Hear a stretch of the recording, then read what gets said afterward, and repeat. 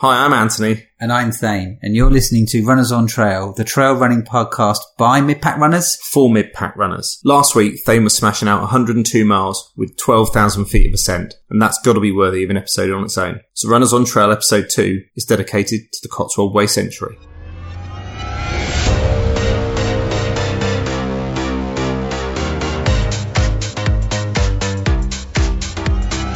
Runners on Trail.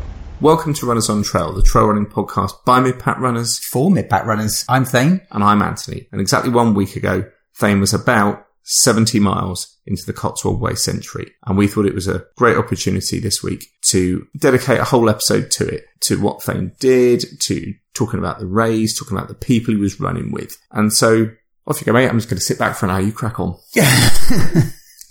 So, yeah, it was a hard race. It's we mentioned it in the previous episode. It's a 102 mile run along the Cotswolds Edge. They've been running the race now for 5 years. It's run by Cotswolds Running. Basically goes up by the side of the M5, goes from Chipping Campden near Evesham all the way down to Bath. And you go up and down the Cotswolds Edge about 14 times, I think, in total. So it has some 12,000 foot of climb. You start at noon on Saturday from Chipping Campden, and the idea is to complete it within 30 hours. Yeah, had I done as much training as I should have done? No, I was carrying forward quite a bit of fitness, I think, from Transvolcania, but my training could have been a bit more. But anyway, I was reasonably confident of finishing if I just ground it out. So it's a pretty race? It is a pretty race. You basically going along the, climb up to the edge, the Cotswolds Edge, you run along for a bit, getting the views, and then the route dips down into what we would call a chocolate box village, and then back up to the Cotswolds Edge along, and then back down into the next village. Apparently it was a route that the monks used to take walking, so you end up running around Cirencester and Stroud, going through the middle of Dursley, and then down through Wootton Under Edge all the way down into Bath. And did you decide, given the historical significance of the route, to do it in full monk regalia? That would have been a challenge too far. Well, I'd suggest maybe it would have been a bad habit to get into. Yay! Very good. Yeah. Very good. Okay. And how was the going underfoot? So it was actually a really good path. There was a couple of miles, because it's been raining quite a bit recently, which were a little bit wet and muddy. I did go flying face down on one section, but apart from that, it was actually a really good trail to run on. So being the good teammate that I am, I picked Thane up to take him to there. And on the way, we did some recording as I drove him to try and talk about motivation, what he's expecting from the day, really, yeah, how he felt about the whole thing. So this is what he said. Runners on Trail. Right, so here we are on the way to the coach pickup for Cotswolds Way Century. Anthony's kindly driving me there. And you look remarkably calm, I have to say. Thank you. Yeah, because I would be absolutely papping myself if I was to do what you asked to do today. Well, the plan is to take it really easy. We saw a really good video by Jamil, didn't we, on doing the hard rock, and he was doing he recorded every mile until he accidentally left his camera on and ran out of charge. But he got the first kind of 50, 60 miles of hard rock on, and he took it so easy at the start. And that's my aim. Really pull it back. Really just take my time, be in like the bottom third probably, and then just then be able to maintain that pace. Yeah, target the inner Jamil. The inner Jamil is going to be my, what do you call it? Mantra. My mantra. Target the inner Jamil. Runners on Trail.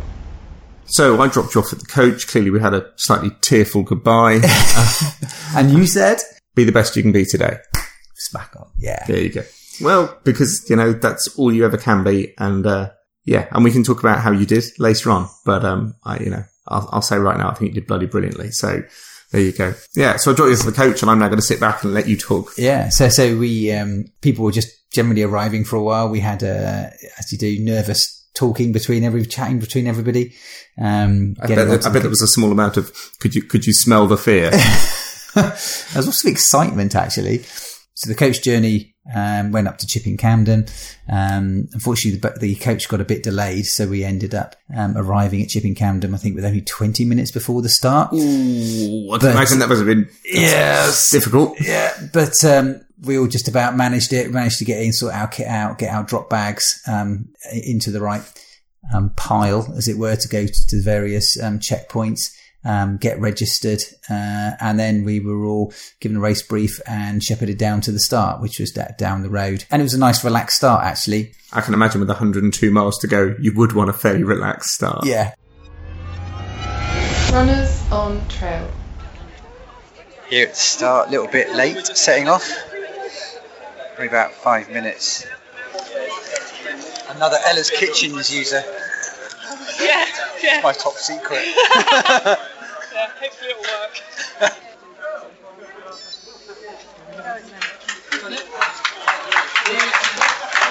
Thank you.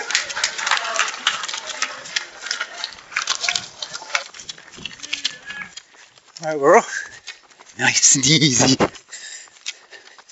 Target my inner Jamil.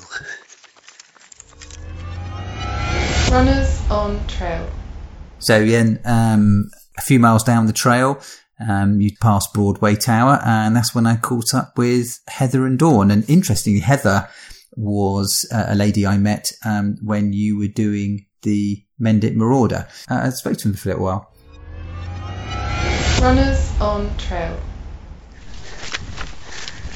4.25 miles. Should have been down there. Oh, look at that. It's like UTMB, look. Yeah. This will be the only bit.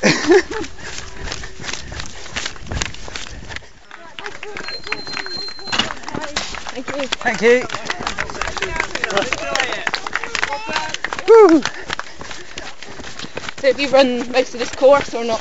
No, hardly any of it. Just the bits you've driven around. None of it. Oh, okay. Buddy. Oh God, we've stolen 2 seconds of our time now. If I come 99th now rather than... Oh, sorry. Yeah. But I've always wanted to do this because it's on the doorstep and I've looked at it for years and thought... Yeah. Do you both run together normally, do you? Yeah, we did quite a bit, didn't we? Yeah, we do, yeah. In the last 2 years training on this route, haven't we? Oh, right, okay. Although we both did it last year, but How did you do? I had IT band, so I had to pull that bird lip, and Heather had that blister, so she pulled out 80. Right. And neither of us got to the end last time. So this year the target is Yeah, get round. Yeah. 29, 59, 59. Yeah. I don't want to come back a third time. Yeah. I don't. Right. No way. Yeah. Runners on trail.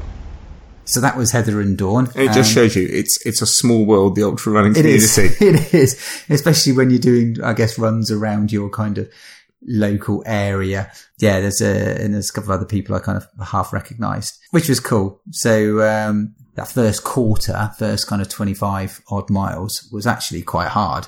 In what way? I think when you start, you've got actually quite a lot of energy, but you know you've got an awful long way to run. So you're trying to rein yourself back. Equally, the first cut-off for this race was quite tight. You had to do 26.5 miles, basically a marathon, in 7 hours, which I know if you were just doing a marathon would be very doable, but this is when you've got the most climb on the course. So you've probably got about 4,000 foot of climb to do in that time as well. You're going up and down the Cotswold Edge multiple times, and in some places that's quite hard going. So you've got to stay quite honest to do it. If you took it too easy, you could miss that cutoff. So I managed to get that cutoff in 6 hours. Yeah, that was good to get that one out the way. You then knew the pace. You could slow down that pace from there on in. And given what we spoke about in episode 1, how was your nutrition? How did you feel internally at that point? I felt my stomach was absolutely fine, actually, pretty much through the whole race. I had a fueling strategy that was on liquid energy. That was working okay. I had Ella's Kitchens as my kind of backup fuel, which actually I'd started to take a little bit of. Other baby food is available. Yeah, and I was running with a chap, Marcin, for a while, who was using other manufacturers' baby food. It's quite common. Yeah, well, as you mentioned, Marcin, I think you've got some stuff recorded from him. Yeah. We were running together for probably about 25, 30 odd miles, maybe slightly more. So yeah, I had a chat with him, and here's some of the clip. Runners on trail. We're now mile 23 and a half. Got an aid station coming up in about 45 minutes or so. First cut off, which will be good. And we were just saying, you do, we've both done orienteering and stuff, and you're doing the OM in a couple of months' time. Is it a month's time? It's in about month, I think 5 weeks' time, yeah.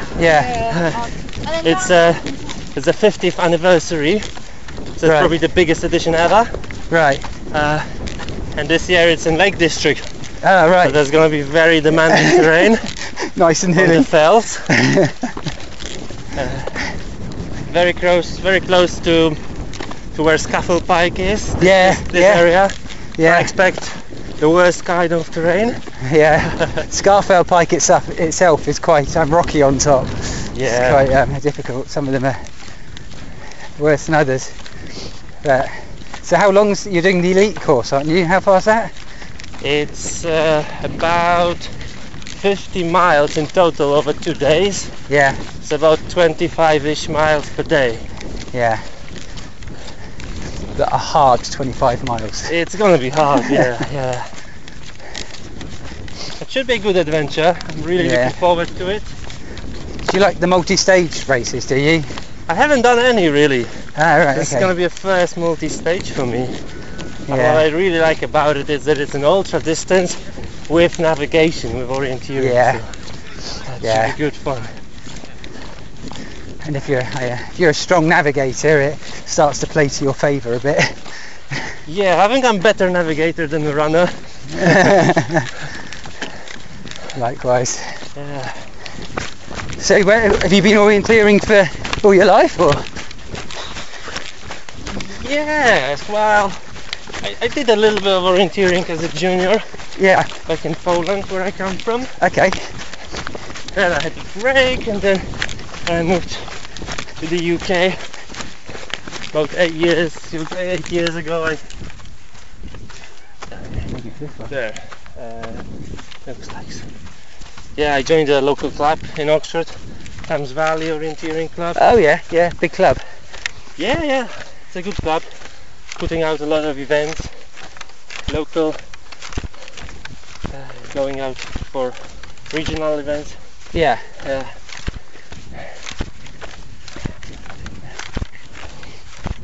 Oh, the views are beautiful. Yeah. Really nice, isn't it? What's that? Cheltenham, I think. No, is it? I can't remember. No, can't be. I don't see the donut. You know about the donut? Yeah.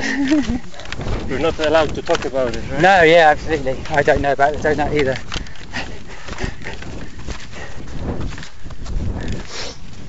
Yeah, I think Cheltenham is there. Yeah, oh, I see, yeah. There, I imagine, is Cheltenham Racecourse. Yeah. I'm trying the splash map this time, this fabric one.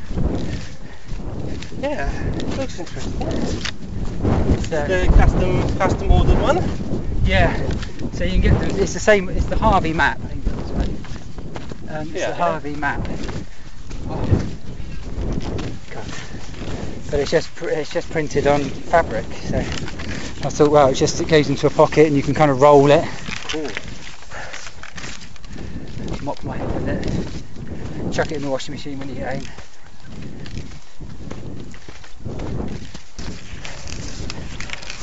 Is there much of a trail running scene in Poland? Yes.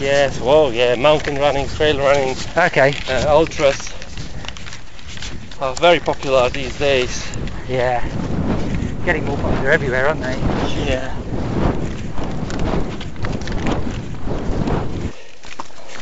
So, you were saying that you did 145 miler?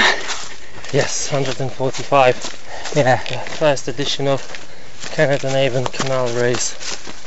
So basically from Bristol to London.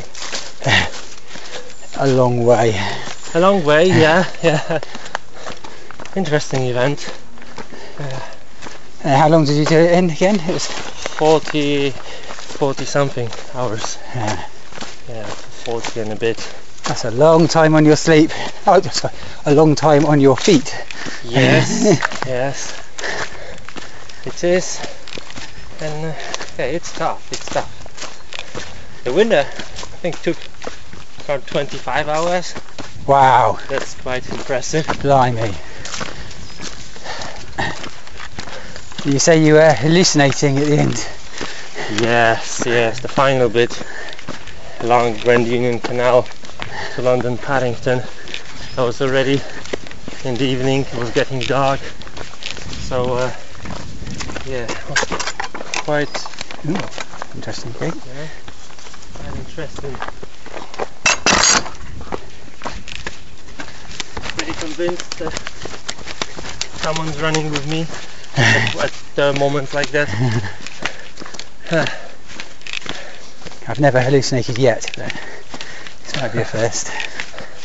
Maybe tonight. Maybe tonight. Tonight might be the night. Yeah. The good thing about doing a 145-mile race is that once you do it, the perspective of running a 100-miler is not so daunting, right? It's only like 2/3. Yeah. How tough can it be?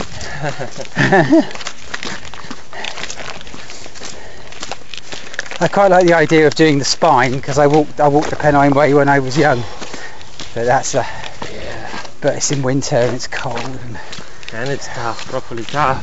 Yeah. What's that, 268 miles? Yeah, something like that.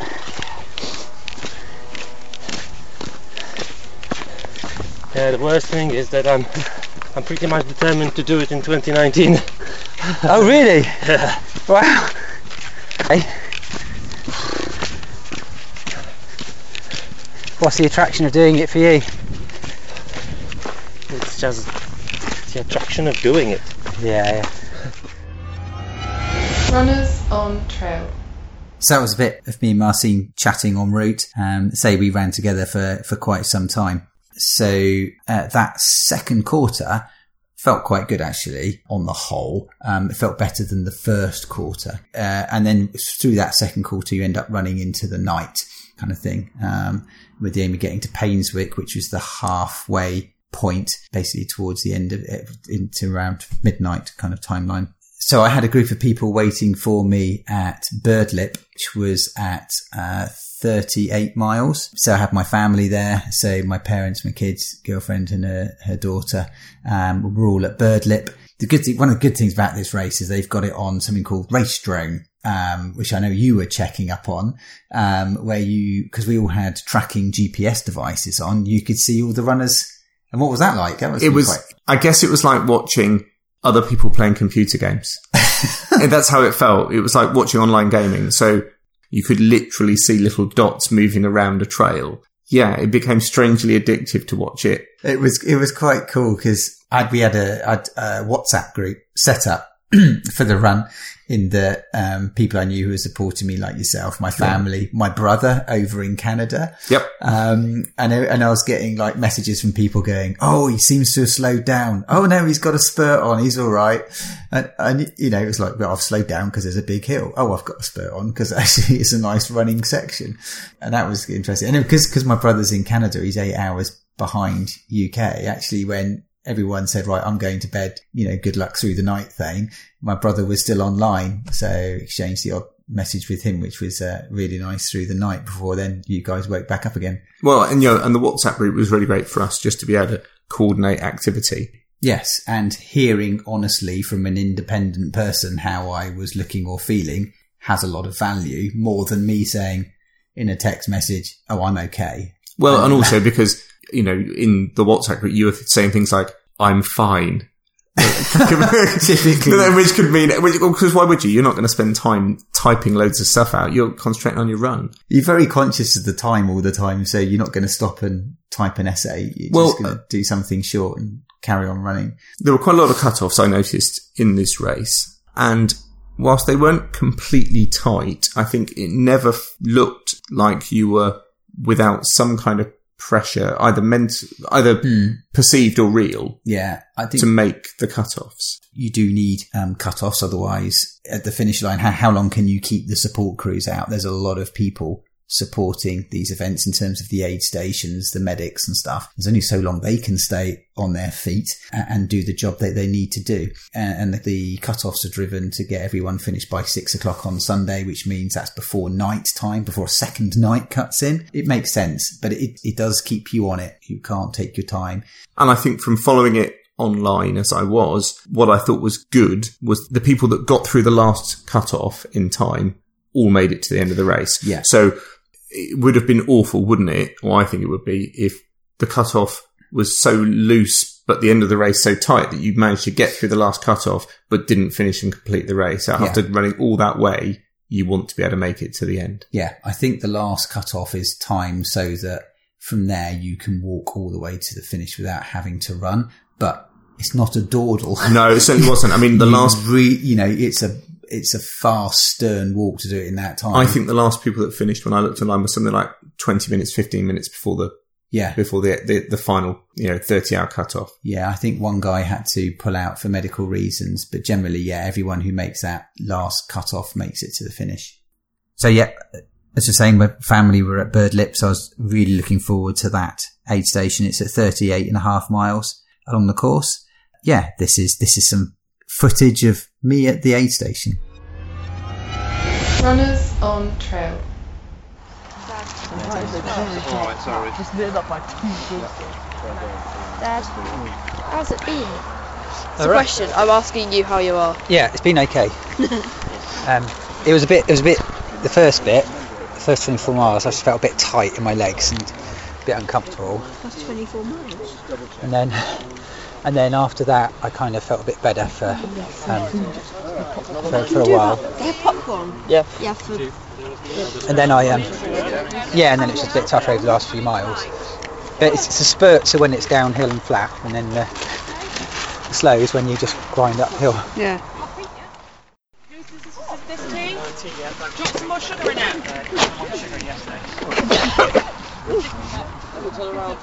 That's right.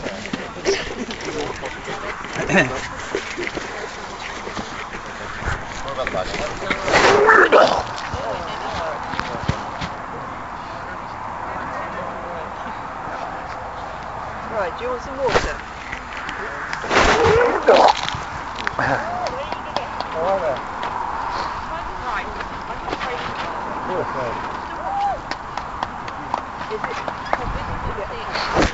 You alright there? Yeah, fine. I just crack on.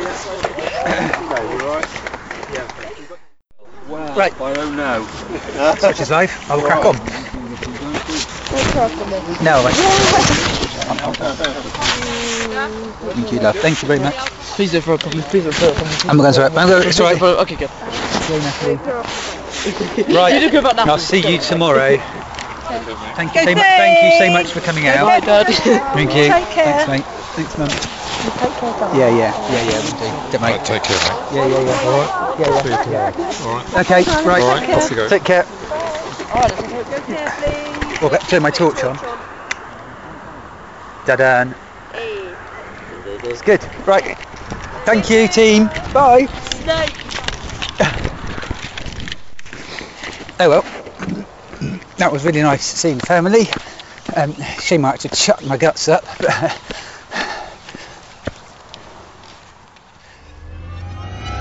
Runners on trail. Ooh, emotional. No one wants to. Good puking. Thank you. Yeah, that's quality puking. No doubt about that. Well, it's interesting because you sounded completely together. I don't know how you felt when you were talking to your family, but it sounded like you were fine. Someone said, "Do you want a cup of tea?" And the next thing is you're just projectile vomiting. Yeah, I think it was just my stomach rejecting what was in there. It wasn't that I was getting rid of everything in my stomach. You get used to different foods, maybe. I don't know what it was, I think it might have been a combination of a banana and a cup of tea and stuff, but whatever. It's always my favourite combination of food. Whatever it was. And I think I had a couple of other little bits of things. But yeah, all of a sudden it wasn't going to stay down, and out it came. But as soon as it came out, that was it. You know, it was just literally what was in the top of my stomach. And I'm sorry if listening to that put some people off, but we're trying to be honest about what these runs are like at various bits. I did love the message from your daughter on the WhatsApp group, which said, Dad threw up when he arrived. He's fine though. Which I just thought was, okay, that's good to know. Yeah, everyone was really cool about it, actually. I was a bit worried that like my mum or dad or someone would say, you shouldn't carry on. But they were like, I think they could just see in my eyes, you know, that wasn't really an issue. That was just me dealing with a little thing. Well, again, I was carrying on. Yeah, your brother said, that's not a good sign with 66 miles to go, is it? And I have to say, I kind of agreed with him at that point, yeah. But I felt fine. I honestly felt fine. And in some ways, that was just a cue to crack on. So then you come into Painswick. Painswick is approximately the halfway mark. It's just slightly under. It's at 47.5 miles. But that's the main aid station en route.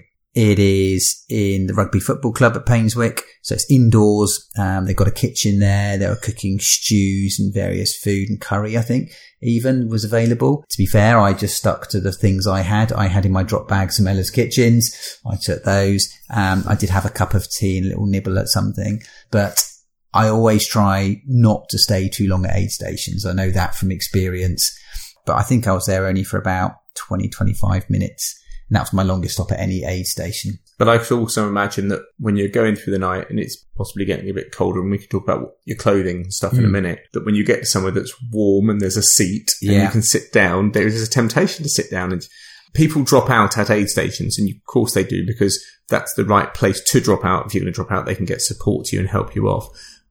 But I think there's also that bit of, once you've sat down, it's the mental bit of knowing you've got to get back up again and get out and do it. And I think there is also, therefore, a mental bit about why people drop out at aid stations. I was going to say it's easy not to go on. I don't mean that in a derogatory way to anyone that drops out. But clearly, once you sat down, it's difficult to get going again. Yeah, and you can start seizing up. You've maybe realised that you've been a bit cold, a bit wet. You stop to do some blister treatment if you've got them, and then it's difficult getting your shoes back on. There's lots of reasons why you might just choose to stop rather than going back out. So I tried to be quite disciplined. I did what I needed to do and I got on with it. Yeah, so it was interesting. From there, I left, and very shortly after leaving, that's when I tied up with Andrew, who I ended up running with for about 40 miles or so. So then we ran into Coley Peak.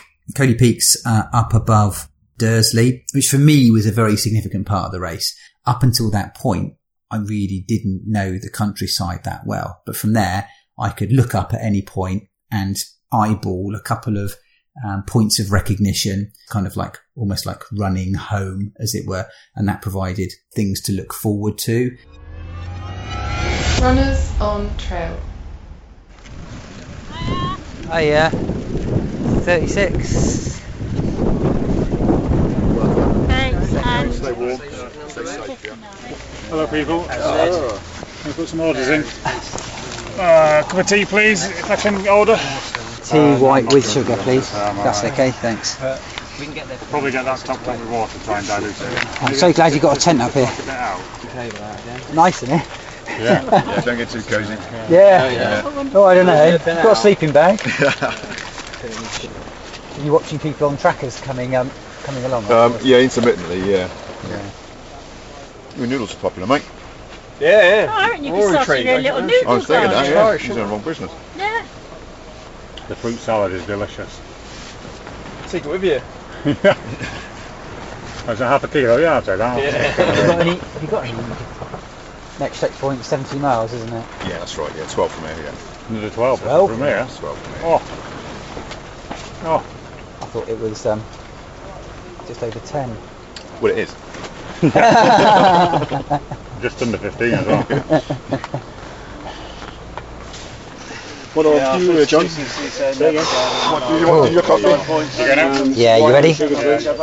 And one white, no sugar. Yeah, I am, yeah. Okay. Myself pretty slow just to get that down. Yeah. so it doesn't pop back up. Just take it easy, yeah. And then once it gets down, yeah, we'll yeah. make a bit of a run. Yeah. And the caffeine kicks in. So there's a pink glow stick. Yeah. Down in a tree along the tree line. Yeah. So just keep the trees on your right hand side, and as you go around the corner, you'll see a yellow glow stick up on the hill. I'm just going to take it easy for a couple of miles. You alright? You alright, mate? All of attrition now, isn't it? Keeping going. Got through one end torch already. I'm glad I packed the second one. I'd be buggered otherwise. It takes a little while to get going again, doesn't it? Once you stop, you have to stop for a couple of minutes. And God, it's cold up here. Glad, looking forward to getting down there. Is that where we head? Yeah, down there's Dursley. Runners on trail. There's something nice about running through like a village or a town like Dursley at 4 o'clock in the morning and there's absolutely nobody up. And so we're just literally running along the middle of like A roads and through the middle of the town and through the shopping centre. And it was just, 4 o'clock in the morning is like that hour, isn't it? It's like, at 2 o'clock in the morning, there might have been people coming home from nightclubs or something like that, and taxis and things like that. But at 4 o'clock in the morning, there's nobody.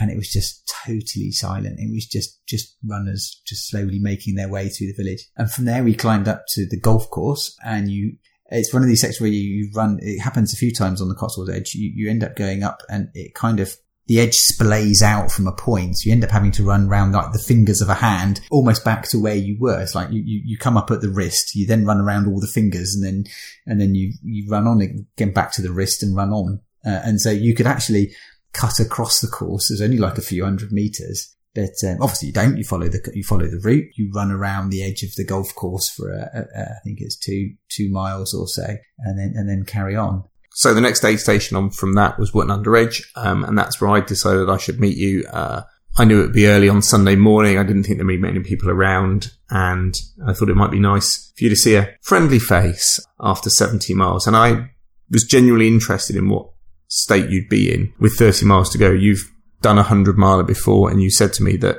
in your head, the 100-miler almost starts at 70 miles with 30 miles to go. That's where it starts. And so I went down to Wootton Under Edge. They got a lovely little aid station in a church hall. It's great when there are fantastic volunteers there looking after people, and the people that were genuinely working really hard to make sure that people coming in got as much support as they could, as quickly as they could, and also to make sure that they were okay to carry on. There were 2 ambulances there when I got there. For standby, wasn't there? And one of them turned up specifically to pick somebody up. And you came in to the aid station, and I reckon of the 20 odd people I saw coming in there, you were the most composed mentally by a fair way. You looked very, very strong. Whether that was something that just was what it was, or whether you'd taken steps to ensure you were strong mentally. I think it's just, it was what it was. I think maybe I feeling, yes, I was more on home territory. So I got some confidence from that. That previous, that third quarter, which I guess was ended at Wootton Under Edge at 70 miles, that kind of 50 to 70 miles point was probably the slowest bit I'd done of the whole route. I was running with Andrew. We'd also tied up with a chap called Stuart. And I think when it's the early hours or very early hours of the morning or that last phase of night, you stick together, you look after each other, you're all getting tired. Stuart was feeling very tired. I had a couple of phases where I was feeling like, crikey, I could really fall asleep right now. But there are only 2 half-hour sections when I felt like that. I think Stuart was suffering a lot more with tiredness. And therefore we weren't running quite as much as we had at any other phase in the race. So it just backed it off a little bit more than we normally would. But you get a lot of strength from actually staying together a bit and helping each other through those phases. And then you get through that early sunrise twilight phase and the sun comes up, and then you feel like, you've had no sleep whatsoever, but actually you feel a bit more refreshed. It's the morning again. It's like, oh, it's time to get up.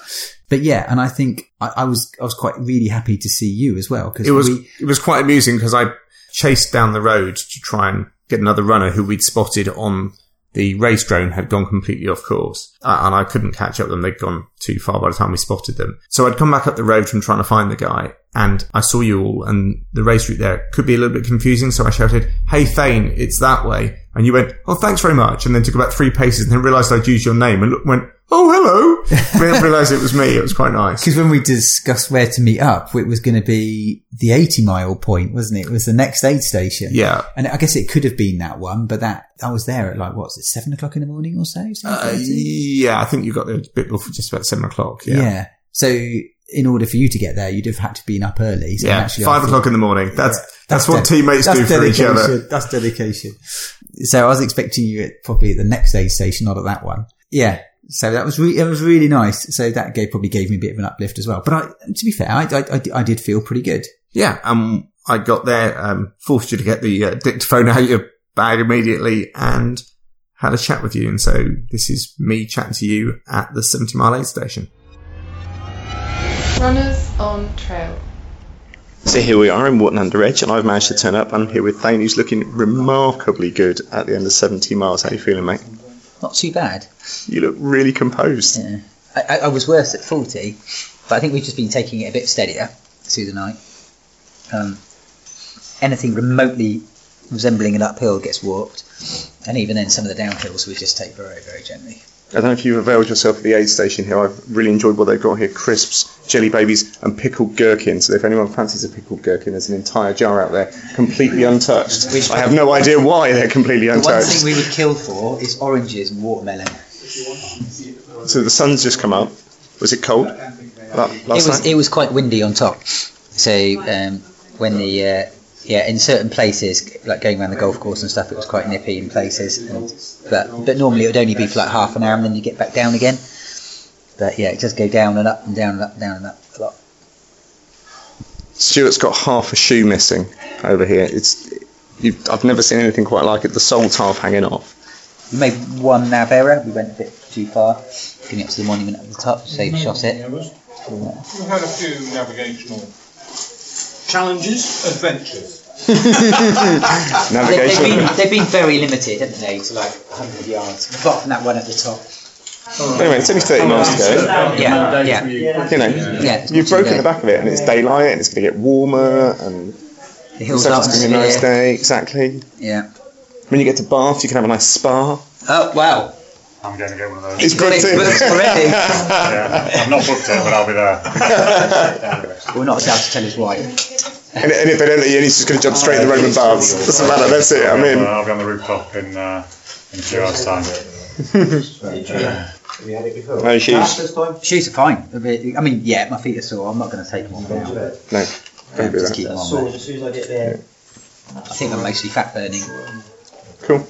I'm drinking, but you need it. I mean, it's not like you're a bit bloated. I went out for dinner last night. It was nice. Yeah.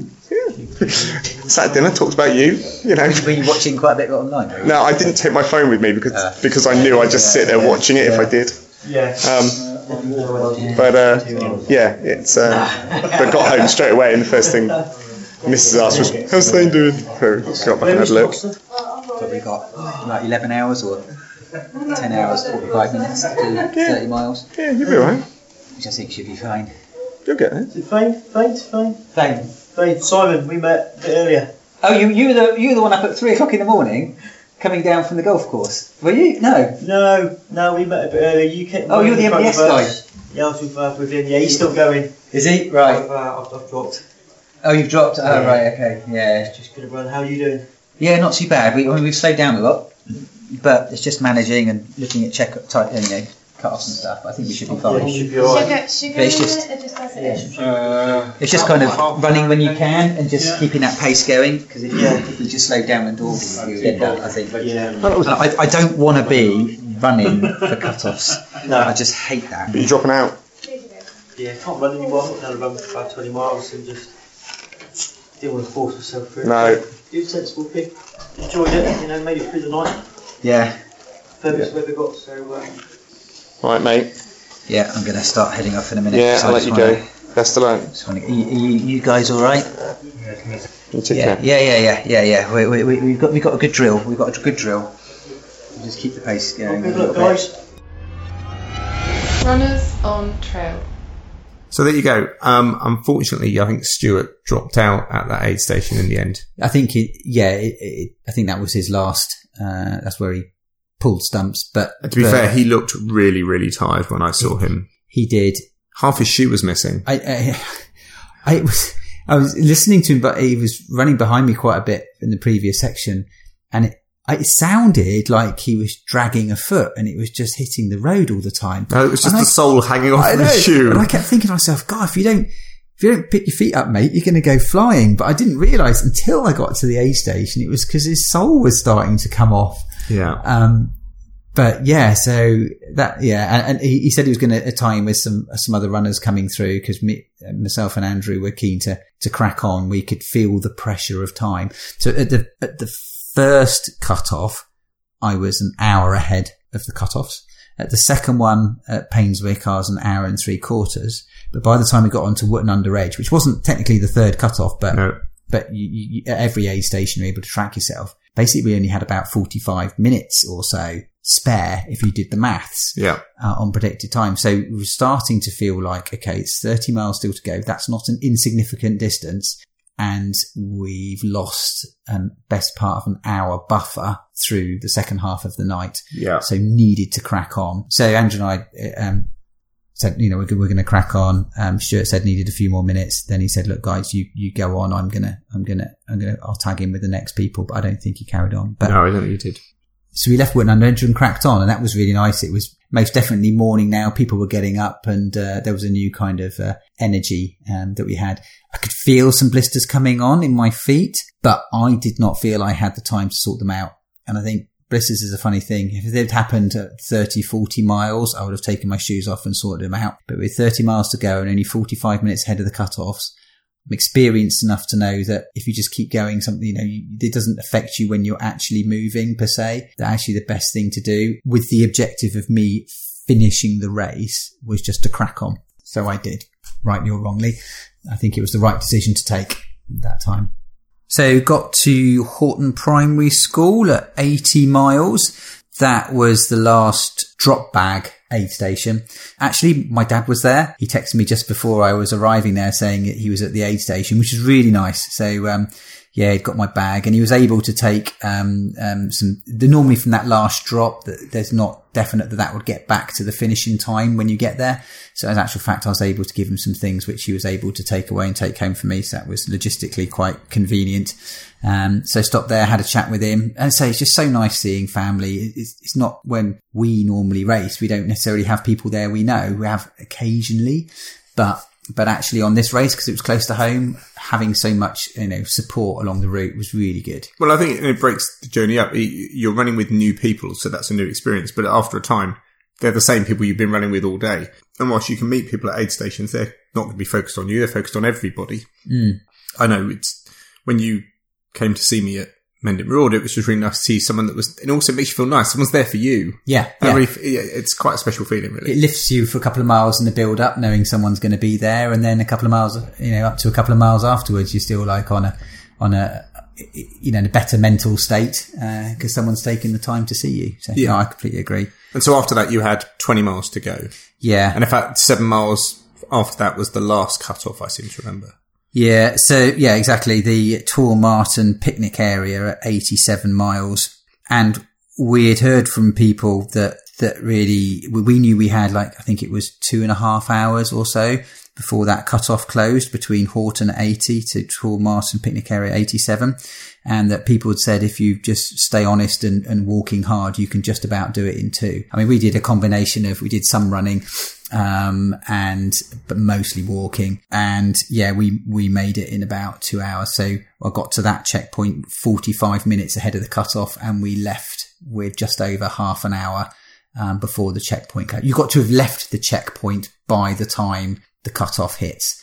So at that checkpoint, I think you'd got 4 3/4 hours or so before you then got to get to the finish. So we were just keen to just get out of there as quickly as we could. We took 5-10 minutes maybe. And how were you feeling at that point? I mean, how much walking were you doing compared to running? How was, when I saw you at 70 miles, you said you were just sort of doing combinations of both. Yeah. It slows down. You do more walking as you go through these events. I think for the first quarter, I was running probably about 66% of it. And then through the night, it was probably more 50-50. In the early hours, it dropped to mainly being mostly walking, 75% walking, 25% running, probably even more walking than that actually.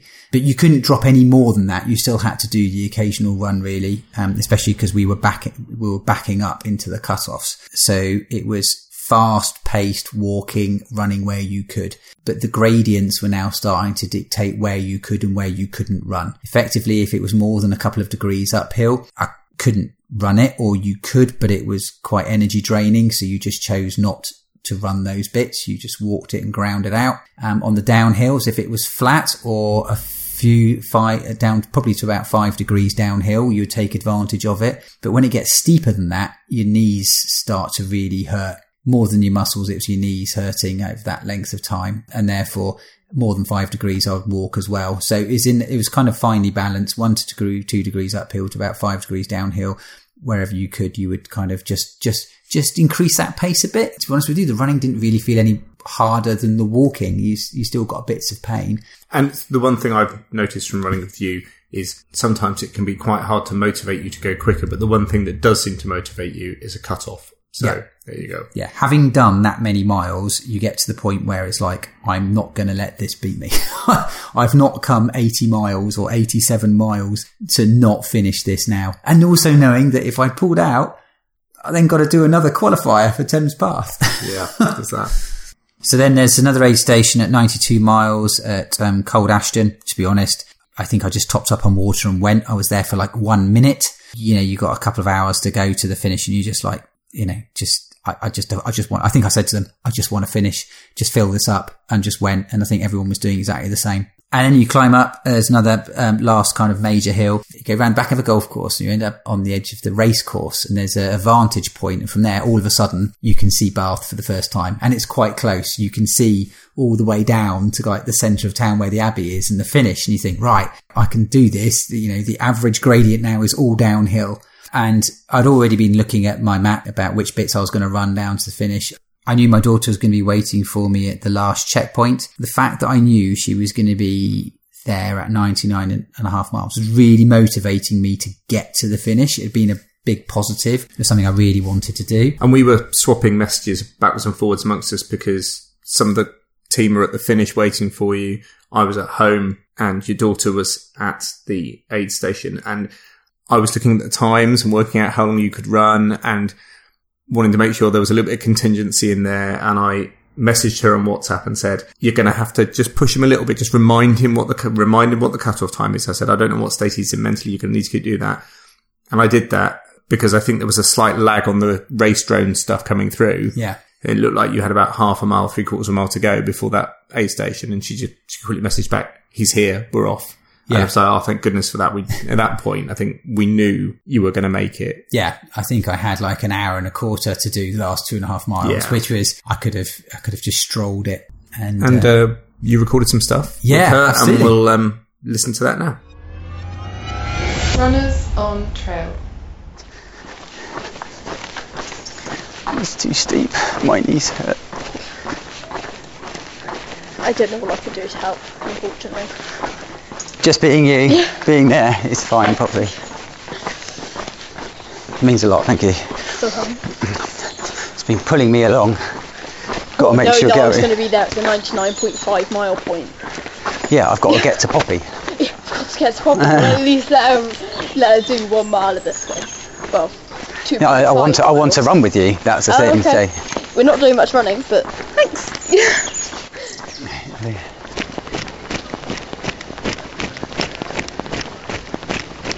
Nearly there, Poppy. It's a couple of hundred metres.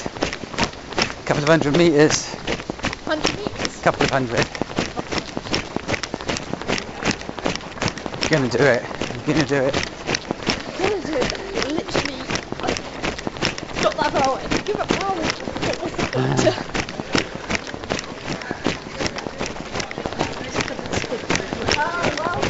Cheers, thank you.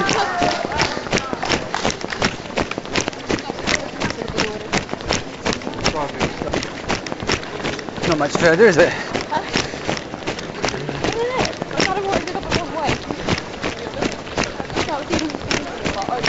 down here and there.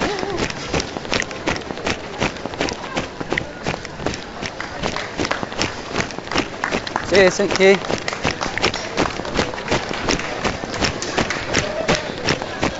Here we go. Thank you very much. Cheers, mate.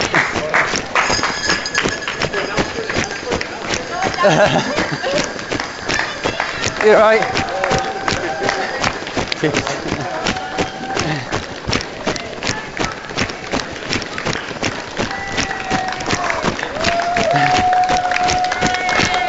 There. Oh. Be careful, a lot of people have been walking on that. Let me help you out. Whoa. That's alright, cheers. Thank you very much. Don't get down! If you give me your tracker, we'll give you a medal. Is it worth it? It's in there. Oh, that's a hell of a pocket. How'd you get on? Yeah, not too bad. Well done, yeah. I found the first, it's actually the first third I was struggling on a bit more, and then it was alright. But then, Yeah, first third's hard. and then you, and then when you do the, yeah, when you hit the motorway and stuff, you realise that it's still really hard to hit the. There's no hanging around. No, that's when you have to dig deep and get on with it so you can get on. Yeah. Well, thank you very much indeed. Pleasure. Oh, hang on. 35 minutes. Hang on, if it didn't, I've got to stop my. That's what I said, stop the timer. It's not on Strava, it didn't happen, I've got to stop the clock. I'll go and get your gear. Okay, brilliant. Yeah, okay, excellent. Cheers. Yeah. Well done, bud. Well done. Excellent. nice to Great, meet good you. job. Yeah. See you next year. Yeah. Runners on trail. So there you go. That's you going through Bath and crossing the line and kissing the stone. I so wanted to do it. As you can hear, the Kurt was like, "Oh, a lot of people have been walking on that," but I was like, "I don't care." It was very gritty, but yeah. I was looking forward to that. Actually, I was really emotional coming into the last aid station before I met my daughter, thinking, "Crikey, I'm gonna finish this." I was almost like welling up. But actually, when I crossed the line, I didn't break down in tears or anything like that, but I did. But it just felt so good. And you know what? With these 100 milers, the finishes get spread out so far. It's actually like having your own finish. You feel like you're a champion. Yeah. It's not as if you're in a funnel with like 30 other runners and everyone's like, "Get out my way. I want my race finish photograph." Everyone was there clapping for you. As you can hear, when I was coming through the centre of Bath, there were people clapping because they knew they'd been next to the Abbey and had seen what was going on and knew what the people running through the city were doing. And so that was really nice. And you come into that finish kind of area, and it's just you and then about 15, 20 people who are there, people who just finished before you and family members waiting for other people and stuff, and my family. And that was so nice. And it just felt, yeah, even now it feels kind of emotional playing that back in my head. And very special. And we spoke last week about that motivation and about how the pain does disappear. Now, looking at your toes today, I think it's going to take a bit longer for it to disappear than it does on other times. But that sense of achievement, that feeling and that memory of crossing the line will last much, much, much longer than the pain will. Yeah. And I'm hoping it will last forever.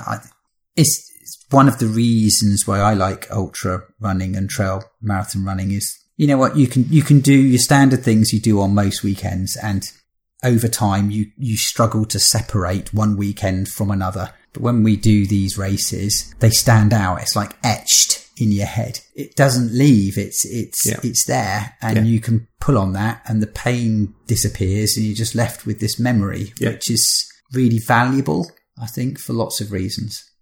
So you got to the end, you got your medal, and then you got in the car. Well, before that, really funny, there was a couple of ladies a couple of American ladies that were like, what have you done? And was that supposed to be an American accent you were doing then? Yeah, sorry. That's all right. I won't try to do it. But one of them knew somebody who'd done Western States, which was quite funny because then I was able to talk about, the motivation for me doing that race and what we were doing with Western States. Yeah, hopefully, eventually. Yeah. So then you got in the car? Yeah, I sat down for 15 minutes at the finish, which I wish I hadn't done because I did seize up a bit. But anyway, it's inevitable. You're going to have to get in a car. So yeah, fortunately with my parents there, they drove me back home, and I was sleeping on and off on that journey. I was really struggling. So I got home, parents and my kids were there, and they sorted me out. I sat down on the sofa, made a little nest for me, and I just basically, my daughter took my shoes, helped me with my shoes and socks off. I really was then, I was just kind of, body was kind of shutting down, as it were. Hadn't slept for like 40 hours or so and done 100 miles in the meantime. So I literally fell asleep on the sofa. Parents posted my front door key back through the letterbox. I woke up so that was at 7:00 in the evening. I woke up at, I think it was 10 o'clock, managed to haul myself up into bed, then woke up again at 2:30 in the morning. Still fully dressed? Well, still had my compression shorts on and my bandages. So I ripped that off a bit too enthusiastically because I took 2 patches of skin off when I was doing it. Nice, lovely. Slowly got myself into the shower, just basically tidied myself up and made myself a bit more decent. Had a recovery shake, which I meant to take at the end, but I'd forgotten to do. That tasted fantastic. So, but even then I just then realised I left my phone charger downstairs. Go downstairs, going back upstairs again took 10 minutes. So it just takes a lot of time. I did a bit more recording. And hey, perhaps we should listen to that now. Runners on Trail. And before I forget, congratulations to everyone who towed the start line.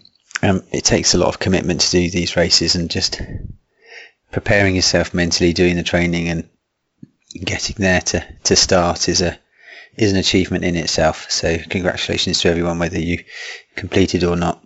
As always, these things are adventures, and I really enjoy the journey of them. It's nice to have run that kind of distance and be able to understand a bit more about our countryside.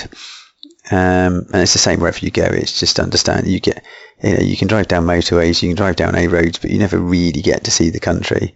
And on these things, you really get to see the country. And it's the same wherever I've run in Spain before the Transvolcania. Stuff you just get to see, and it's amazing how many people don't see the countryside.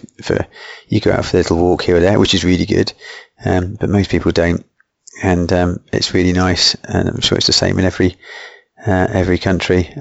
Getting off of those roads and stuff, and just getting lost in the hills and the footpaths and places you would never normally go.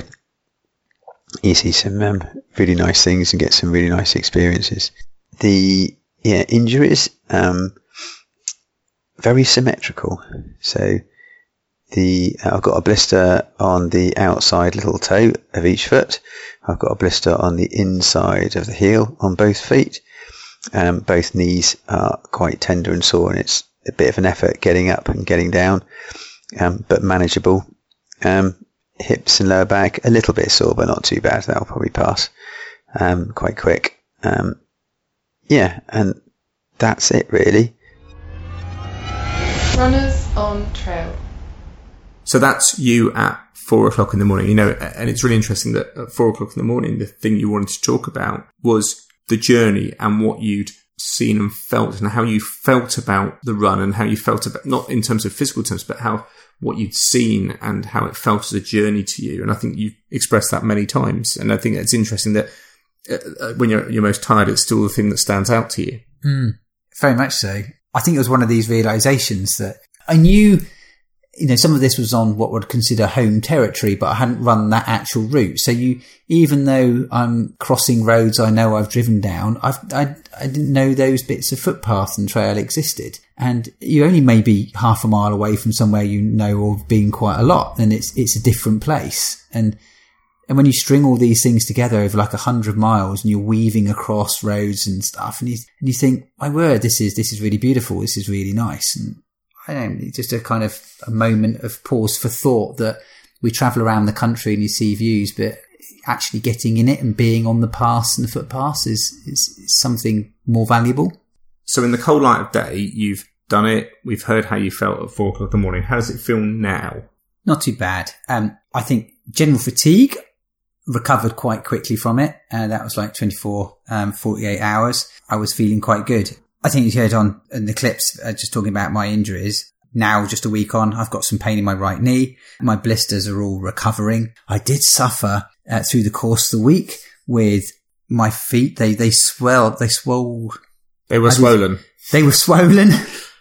And with the blisters around the outside of my feet meant when I was trying to get into shoes to go to work, they were banging up against the edge of the shoe. So I had to go to London a couple of times this week. I had to take my shoes off on the train. But actually, come Friday, I was able to walk normally. Yes, today, a week on from the race, exactly. My right knee's a bit stiff, and it's going to take a little while for my little toes, especially on my right foot, to recover enough. But apart from that, I could go for a run. I don't feel fatigued. My muscles feel all right. My calves were a bit tight, but they're okay now. It's probably going to be another week. I think this next weekend I'll probably be out starting running again. I just need, if I went running right now, I think some bits of skin would fall off my feet, which might be quite painful. Nice. But apart from that, I'm feeling good. Okay, so to finish up, Cotswold Way Century, a good experience? A good experience. Got a lot from it. Including blisters. But it's a very positive experience. It feels really good to have done it and given me a lot of confidence that, yes, I've done 100 miles once before, but now I've repeated it, and this was much more in a race format, and it is achievable. And you know what? I honestly believe a lot of people could do a 100-mile event. Well, and that's probably a topic for another podcast. Runners on trail. So before we finish up, I guess we should highlight some people from the race. So the winning females. So Holly Rush came in 20 hours, 17 minutes. And then it was Emily Warren came second in 26 hours, 19 minutes. And then Heather Rawlings and Dawn Gardner, who we've interviewed on the podcast. There you go. Who finished together in third in 26 hours and 28 minutes. And the men, Wycliffe Forbes in 17 hours and 34 minutes. Then Ryan Hogben in 20 hours 57, and then Daniel Weller in 22:26. But of course, these really aren't the winners of this race. The winners of the race, as you know in this podcast, are the people who come in the mid-pack. So there were 106 starters, and of those, number 53, properly mid-pack, was, drumroll, Ross Bingham in 29 hours and 10 minutes. Ross, you are the proper winner of the Cotswold Way Century. You truly are. And not forgetting, I wasn't far off. I was 55th in 29 hours and 16 minutes. Yeah, whatever. If I'd been 6 minutes quicker, I would have been proper mid-pack. Yeah. So, until next time, this has been Runners on Trail, the trail running podcast by mid-pack runners. For mid-pack runners. And that was the Cotswold Way Century. Runners on Trail. So that was the Cotswold Way Century. Hope you enjoyed the episode and hearing from Thane and the others on the course about the run. And maybe it's motivated you to go out and do a big distance run. You can follow us on Twitter and Instagram at Runners on Trail. We're Runners on Trail on Snapchat. And you can email us runnersontrail@gmail.com. And please do email us. Let us know what you think of the episodes. And of course, please subscribe to the podcast.